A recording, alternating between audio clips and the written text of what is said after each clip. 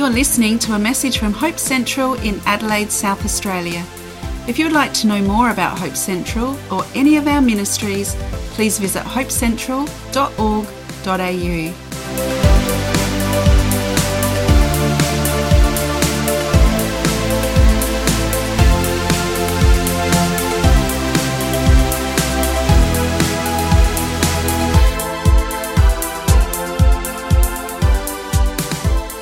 Well, today we want to talk about being a dad or being a man, Father's Day. I think I'm learning a lot now that I don't have children at home about how important family is. Learning a lot of things as I get older. We've been looking at the prayer that Jesus prayed in John chapter 17 before he established his ministry, died on the cross, rose from the dead. As he's finishing up, he makes this fantastic prayer that brings to us all the things that we need from God. And as he's finishing off this prayer, you can see the central message, the central heart, the desire that he has is that we would become part of God's own family.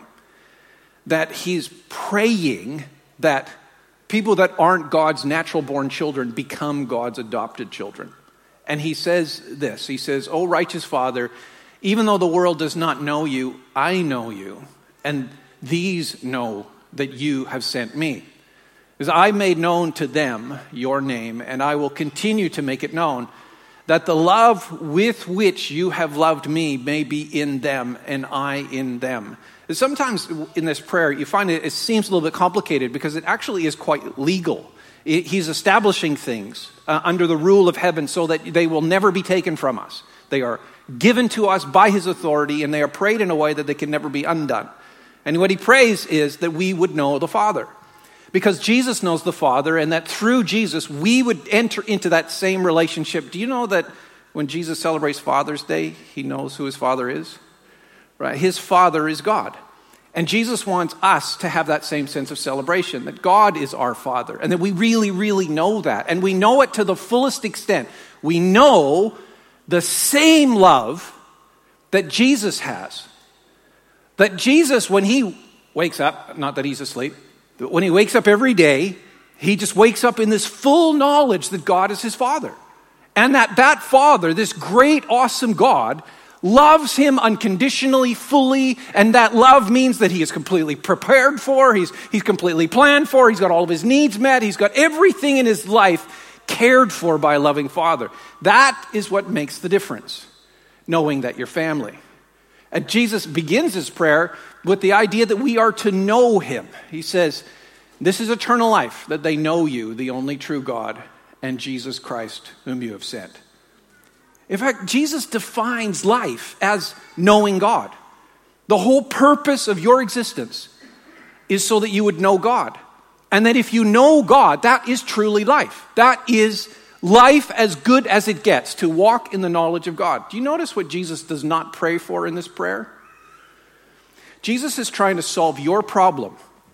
He is asking for every issue of your life to be solved in this prayer, and not once does he pray about your sin.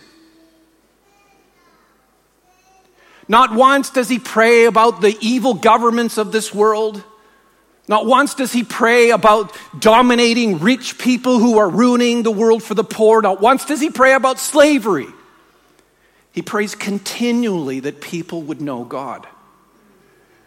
And do you know that if you know God, and if you know that you're loved by God, that will solve your problem?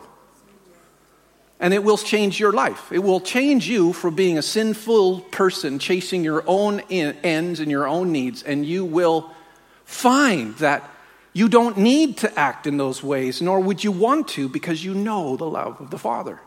In fact, I could safely say that if you knew him and that you knew how much he loved you, that it would be like heaven. You would be living in this continuous relationship that is exactly the same as heaven is, constantly surrounded by the presence of God, the knowledge of God, and the love of God. You know, We, because of sin, live outside of paradise. That's the story of the Bible. Adam and Eve created in the beautiful perfection of Eden, living in a relationship with God where all of their needs are met and their emotional needs are at peace. And they live in this beautiful reflection of constant fellowship with God. But then when they decide to distrust God and move away, they are moved outside of that relationship. They are pushed out of paradise. And Adam, because we're talking about men today, Adam is given a very particular kind of curse. It's, do you know that God, as a good father, is really good at discipline? He's going to smack you in the right way. Like, there were ways, I had 2 different children, there were ways that Lily to be punished. Like, if I sent Charlotte to her room, it was like social torture. You know, like, what? No people! How will I interface with the world? I can't stand it. I've sent Lily to her room. She's like, cool, that's awesome. I'll organize some things, I'll plan some things, I'll think some things, I'll write some things, and draw some things. Get away from all of these people. They're nasty. It's not the right punishment. So God has this curse for men. As they exit paradise, he places this particular way on us. And he says, to Adam he said, because you have listened to the voice of your wife and have eaten from the tree. It's the women. It's right there. It's right in the Bible. You can see it. No, just because you have eaten from the tree that I commanded you, you shall not eat of it. Cursed is the ground because of you. In pain you shall eat of it in all the days of your life. Thorns and thistles it will bring forth for you, and you shall eat the plants of the field. You see, God knows who men are, and he says of men, I am going to make your life harder. You are going to find that the way that you try to work this world, it will always be harder for you. I will make the things that you need to eat, they will come, but I will also make sure thorns and thistles grow. And he creates this reality that men struggle. Men constantly struggle. He says, by the sweat of your face you shall eat bread till you return to the ground. For out of it you were taken, for you are dust, and to dust you will return. I want to talk today about men. And if you're a woman, then you could perhaps learn some things. And if you're a guy, you might learn some things that you don't know about the way the Bible talks about you. But if you are a man, there is a struggle inside of you. There is a struggle. And you were, in a sense, cursed to struggle until you know what it's like not to struggle. And we men we grow up in this world in which we always feel like we must constantly compete. But we're not quite sure what we're competing for. As the story goes on, when the first 2 boys are born, and there is 2 boys to compete, because there used to be just Adam and Eve. As soon as there's 2 boys, this is how they behave. It says, in the course of time, Cain brought to the Lord an offering of the fruit of the ground. And Abel also brought of the firstborn of his flock and their fat portions. And the Lord had regard for Abel and his offering, but for Cain and his offering he had no regard. So Cain was very angry and his face fell. You see, this is the very first time when 2 boys show up at the same competition. And what happens? Comparison. Judging. One, Cain, he brings a minimum. He's not grateful, he's fearful. He's not thankful, he's measured. And so he only brings a little bit of what he's got. But Abel is celebratory. He's in it. He wants to give it all. He takes the very best of what he's got and he just gives it to God because he says, I'm so grateful. This is so fantastic. And Cain measured a little bit for God. But notice what the 2 boys are obsessed about. They're actually obsessed about the favor of God, the pleasure of God. Will God like me?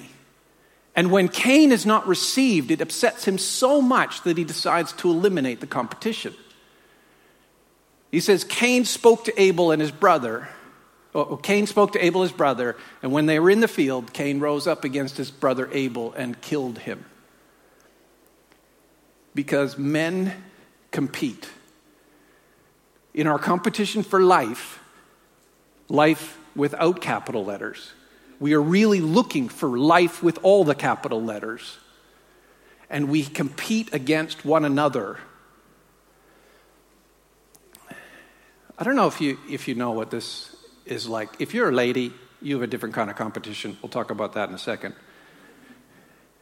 But I cannot believe how stupid I've been as a man in this horrible competition to try to win the approval and favor of others. If you get two guys together, especially young guys, and you just make a stupid competition out of anything, as soon as there's a competition, you get instantaneous interest. If there's nothing to win, nobody cares. But you just, I'll bet on that game. Do you think, I cannot believe how dumb I was when I was in high school. Of all of the stupid things, even primary school, I cannot believe how dumb two guys can get locking horns to try to win the affection of some woman. That in the end, you don't really care about the affection of that woman. You just don't want the other guy to have the affection of that woman. I remember getting in fist fights in kindergarten because we got to play Duck, Duck, Goose. Do you know what Duck, Duck, Goose is? You go around the circle, and they did Duck, Duck, Goose with the girls in the middle of the circle, and then the guys would go around the outside, and I wanted to stand next to the pretty girl. And there was another guy that wanted to stand next to that pretty girl. So 2 4-year-olds end up in a wrestling match. I'm thinking, that's just dumb.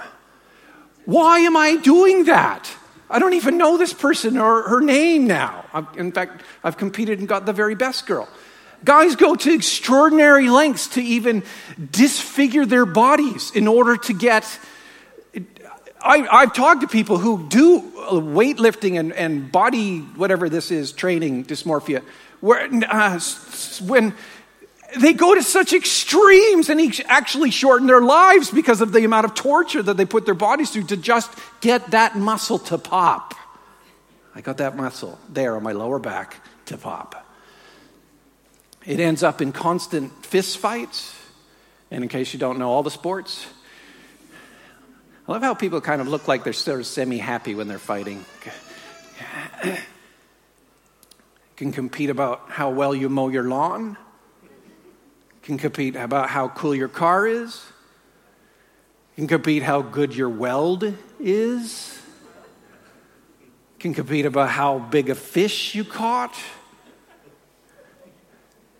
It leads us into doing stupid things. I can hang outside the window. No, I'll do it. Compete about how far you can jump on your push bike. Or how amazing you can make your car go and then put it into a wall. I just want to suggest this to you, gentlemen. If you're a man, you've probably done or are probably doing many stupid things to either try to gain or not to lose these 4 essential elements: respect, status, worth, and acceptance.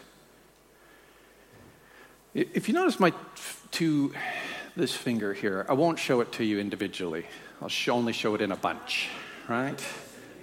If you notice, I've got one finger that's slightly bent towards my right. I don't know. You have to tell that maybe up close. The reason it's shaped like that is because I was at a church volleyball tournament when I was 19 years old. And the other team that we were playing had been stacked with professional volleyball players. And we were never going to win. They were warming up, going from the back of the court and then diving to the front while somebody above the net threw the ball at the ground, and they would dive to dig it up. And then they would tumble in a way that hopped them back up on their feet so they were ready to set the next one. And I was like, we were all watching this, and my volleyball team was like, see, instantaneously I knew I could not compete for the status I needed based on my volleyball skills. But I have another set of skills: comedy. So I decided that I would mock the team on the other side by running from the back of the court, then diving, doing a tumble, getting up on my hands, and walking across the front of the net on my hands to get everyone to think that I was amazing. Do you know the one problem with my plan? When I finished my tumble and got up to stand on my hands, and I could walk on my hands in those days, I still kind of can, but I'm not going to show you that because that's not what this is about. When I got up to walk on my hands, this finger bent underneath my hand, and I broke my own finger so that I could walk on my hands to show everyone that I couldn't play volleyball as well, but I was funnier than you. And then had to play the entire 6 matches with a broken finger because I wanted to show off. I've injured my back because I worked in a garage where we repaired cars, and every now and then something really heavy would have come to the car, and the 40, 50-year-old mechanics would use hoists and things to lift it. There's nothing like hauling an engine block around a shop to just make all of the other men jealous as they shook their head, going, "You are so stupid." Not long ago, I had changed the air conditioner in my house, and the unit that was in the roof, the big air exchanger, was very heavy, and so Luke, my son-in-law, helped me escort it off the roof so we could replace it. It's so heavy. So we worked out a system where we could lower it off the side of the house with ropes rather than just throw it down and crash. So we all worked it out. I don't know if you know my son-in-law Luke, but he's a bit bigger than I am. But do you think that I could logically allow him to win? As he was lowering down his side with the rope, my side began to slide through my hands. So I thought there's no solution here but to grip harder and wrap it around more. Of course, do you know that all that does is create a ton of rope friction across your skin, ripping the skin off my arm, because if I had held onto it, I would have got pulled off the roof, because I did not want to be embarrassed about my abilities next to this young buck. I might be 50, but I'm tough. I don't know about you, men, but there's a lot of what goes on in our lives where we are simply trying to make sure that other people respect us. Other men admire us. We have to gain our sense of worth. We do that through the things that we can do, the things that we own, the things that we enjoy, the things that we know. There's all sorts of ways that we kind of compete to do that. And I love this message from Timothy. Timothy says this to all of the men, and then he says something different to the ladies. He says that I desire that in every place that men should pray, lifting holy hands without anger or quarreling. Likewise, that women should adorn themselves in respectable apparel. Just pause there. With modesty and self-control, not with braided hair. Everyone look around judgmentally now. Gold or pearls or costly attire, but with what is proper for women who profess godliness with good works. Now, let's not pick on the ladies. That's a different day. I don't know why you never can pick on ladies. It never is good. But do you see that this is written about competition? It's written about how women try to get a social status or standing based on their appearance. Do you notice that happens in your world? That women compete for social status based on their appearance. But by the way, they're not doing that to compete with men. I mean, you can tell, right? You know, like famous female singer has to dress like a prostitute. Like a braided hair, gold and jewels. Whereas a famous male singer can look like he just crawled out of the ditch. You know, they look like a garden gnome. And women have to look like goddesses. There's a different standard, but women are not competing with men for that status. They're competing with other women. And men, we fight to gain our position. So how do you get free from this always having to struggle? How to compete for worth? Oh, well, I'd like to suggest this. You start full. You start your life full. In Matthew chapter 3, Jesus is baptized. It says in verse 16 and 17, when Jesus was baptized, immediately he went up from the water, and behold, the heavens were opened to him, and he saw the Spirit of God descending like a dove and coming to rest on him. And behold, a voice from heaven said, "This is my beloved Son, in whom I am well pleased." This is, just so you know, this was the very beginning of Jesus' ministry. Jesus had not done anything yet. He had not performed miracles. He had not preached to thousands. He had not stopped storms. He had not done anything. He had not died on the cross. He'd not shown his devotion to the Father. He hadn't done anything. And Jesus gets this affirmation at the start of his life. I love you, and I am pleased with you. And Jesus starts his life completely full of everything else he's going to need. He doesn't work to get the praise of the Father. He starts with the praise of the Father, and because he has the Father's love, he's able to focus on the real fight. He doesn't have to fight for himself. He's able to fight for everybody else. He can lose his reputation because his reputation is with God. He doesn't need other people to think he's great because God already thinks he's great. He doesn't need to worry about having enough because God has promised to take care of his needs. Jesus starts full. He starts with a complete position. Now, can I just challenge you guys? Is that you? Are you full? Are you complete? Or are you competing? In Timothy, before he says, hey guys, let's stop fighting, let's start praying, before he says that, he talks about himself, and he says this about himself, Paul. He says, I thank him who has given me strength, Christ Jesus our Lord, because he had judged me faithful, appointing me to his service. Though formerly I was a blasphemer, a persecutor, an insolent opponent. But I received mercy because I had acted ignorantly and in unbelief. And the grace of our Lord Jesus overflowed for me with the faith and love that are in Christ Jesus. Paul says that the only way that you really know that you are loved is if you receive love when you are at your worst. Otherwise, you think you earned it. If you think God will love me if I'm a good boy, if I try real hard, if I manage all this stuff, if I do all these jobs for him, then God will love me. If you think that God will love you because you did something, then what you're getting is not love. You are earning something. You are buying something. But Paul knows the way that you tell that you are loved is how somebody treats you when you are at your worst.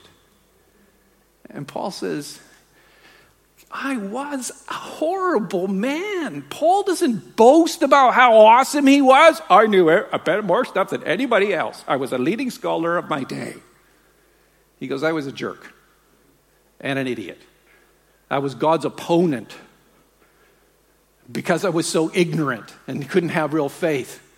God took pity on me. And that's how I know that God loves me. And then he says, this saying is trustworthy and deserving of full acceptance, that Christ Jesus came into the world to save sinners, of whom I am the foremost. But I received mercy for this reason, that in me, as the foremost, Jesus Christ might display his perfect patience as an example to those who were to believe in him for eternal life. I wonder, guys, we are always in a world where we are trying to look like we are better than we really are. And girls do it in a different way, but guys are very sensitive to the status of respect and honor. I have this. Look at me. And very rarely very rarely do we want to admit that we are the worst of sinners, that we're failures, that we need help constantly, that we need encouragement, that we need to be forgiven regularly, that we need to be treated with grace because we haven't got it all together. And can I just say this? If God has not loved you at your worst, then you really don't know what love is. And if your friends don't know your worst, then they really don't know you at all. And if you constantly try to look better than you are, you actually cut yourself off from love. And so he said, I've become an example of the way that God shows his patience, because he took me, the biggest jerk, and gave me all of this wonderful love and this wonderful job, and I'm so grateful. And so it says that because he's free from that fight to please everybody else, he says, frees us men to fight. He says, this charge I entrust to you, Timothy, my child, in accordance with the prophecies previously made about you, that by them you may wage the good warfare, holding faith and a good conscience. Fight the good fight. Wage the good warfare. You don't need to fight for yourself. You can fight for everybody else. And so he says this to us, men. I desire that in every place men should pray, lifting holy hands without anger or quarreling. I'd just like to let you know, men, that as long as you fight for your own self, for your own worth, you're not available to your family to fight for theirs. If you're trying to protect yourself, you're paying too much attention to your own needs, and you're not there for the others. In fact, you might even see them as competing against your own needs. And so the counsel of Scripture is this. Jesus prayed that you would know how much you are loved by the Father, and that you would know him. And that if you are full in him, you have plenty to share with others. And if you open up and admit that you're not complete and okay, that's not dangerous, but it's a pathway to discover that you are deeply and permanently loved. Now, I'll say one final thing that I didn't plan to say, but I feel I need to say. Some of you men, you are ashamed of who you really are. Deep down, you've got a real sense of, I don't like myself, I don't love myself, and I'm ashamed of what I've done, what's in my heart, of my achievements. And God wants you to know that you are loved by him right now, without having done anything. And he wants you to learn what it means to rest in that love. And some of the other men, I think you know that you're pretending. You're pretending to be something that you're not, because you feel like if you don't, that you will lose the very small amount that you feel like you've got from others. And God wants to say, don't be afraid. You will discover, as you confess to someone else your inadequacies, your fears, your weaknesses, that they will actually admit the same things in themselves. And you will learn patience and understanding and kindness from God your Father. So I want to pray for us. I want to pray for all of us that we'll discover the truth of this love that God wants for us in Christ Jesus. And I want you just to open up your heart and just be honest with God for where you are right now. Father, you know each of our hearts. You know how confident we are in your love or how not confident we are. And in fact, there are people here today, people watching right now, that don't feel complete and feel the need to constantly pretend or perform or achieve in order to make themselves feel like they've got something of value. So, Father, I pray today that they would have a revelation of your love towards them. That for people that are ashamed of themselves, that they would realize that you are not ashamed of them. That you love them and accept them exactly as they are. That you know all of their weaknesses, even the weaknesses that they deny to themselves. You know those things. And that, Lord, you love them in spite of it all, because your love is not dependent on what we do. Your love is dependent on who you are.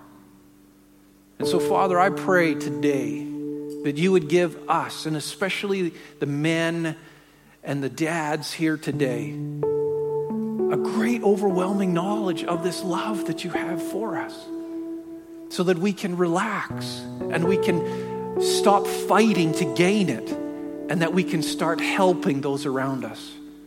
Lord, I pray that you would release in us a new grace and an experience of grace that helps us just to walk confidently in life, because we are not competing against others, but we are walking with the full approval of you and your love.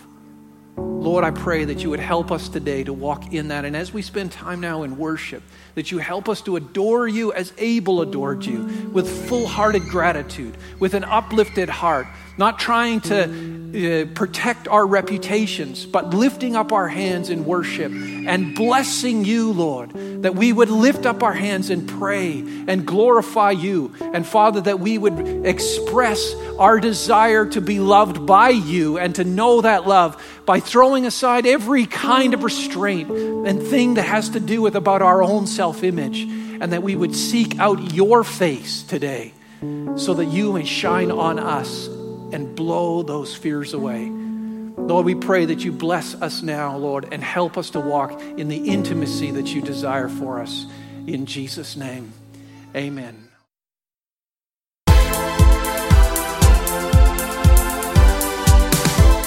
You've been listening to a message from Hope Central in Adelaide, South Australia. If you want more information about who we are, visit us at hopecentral.org.au or join us for Sunday worship at any of our 3 campuses.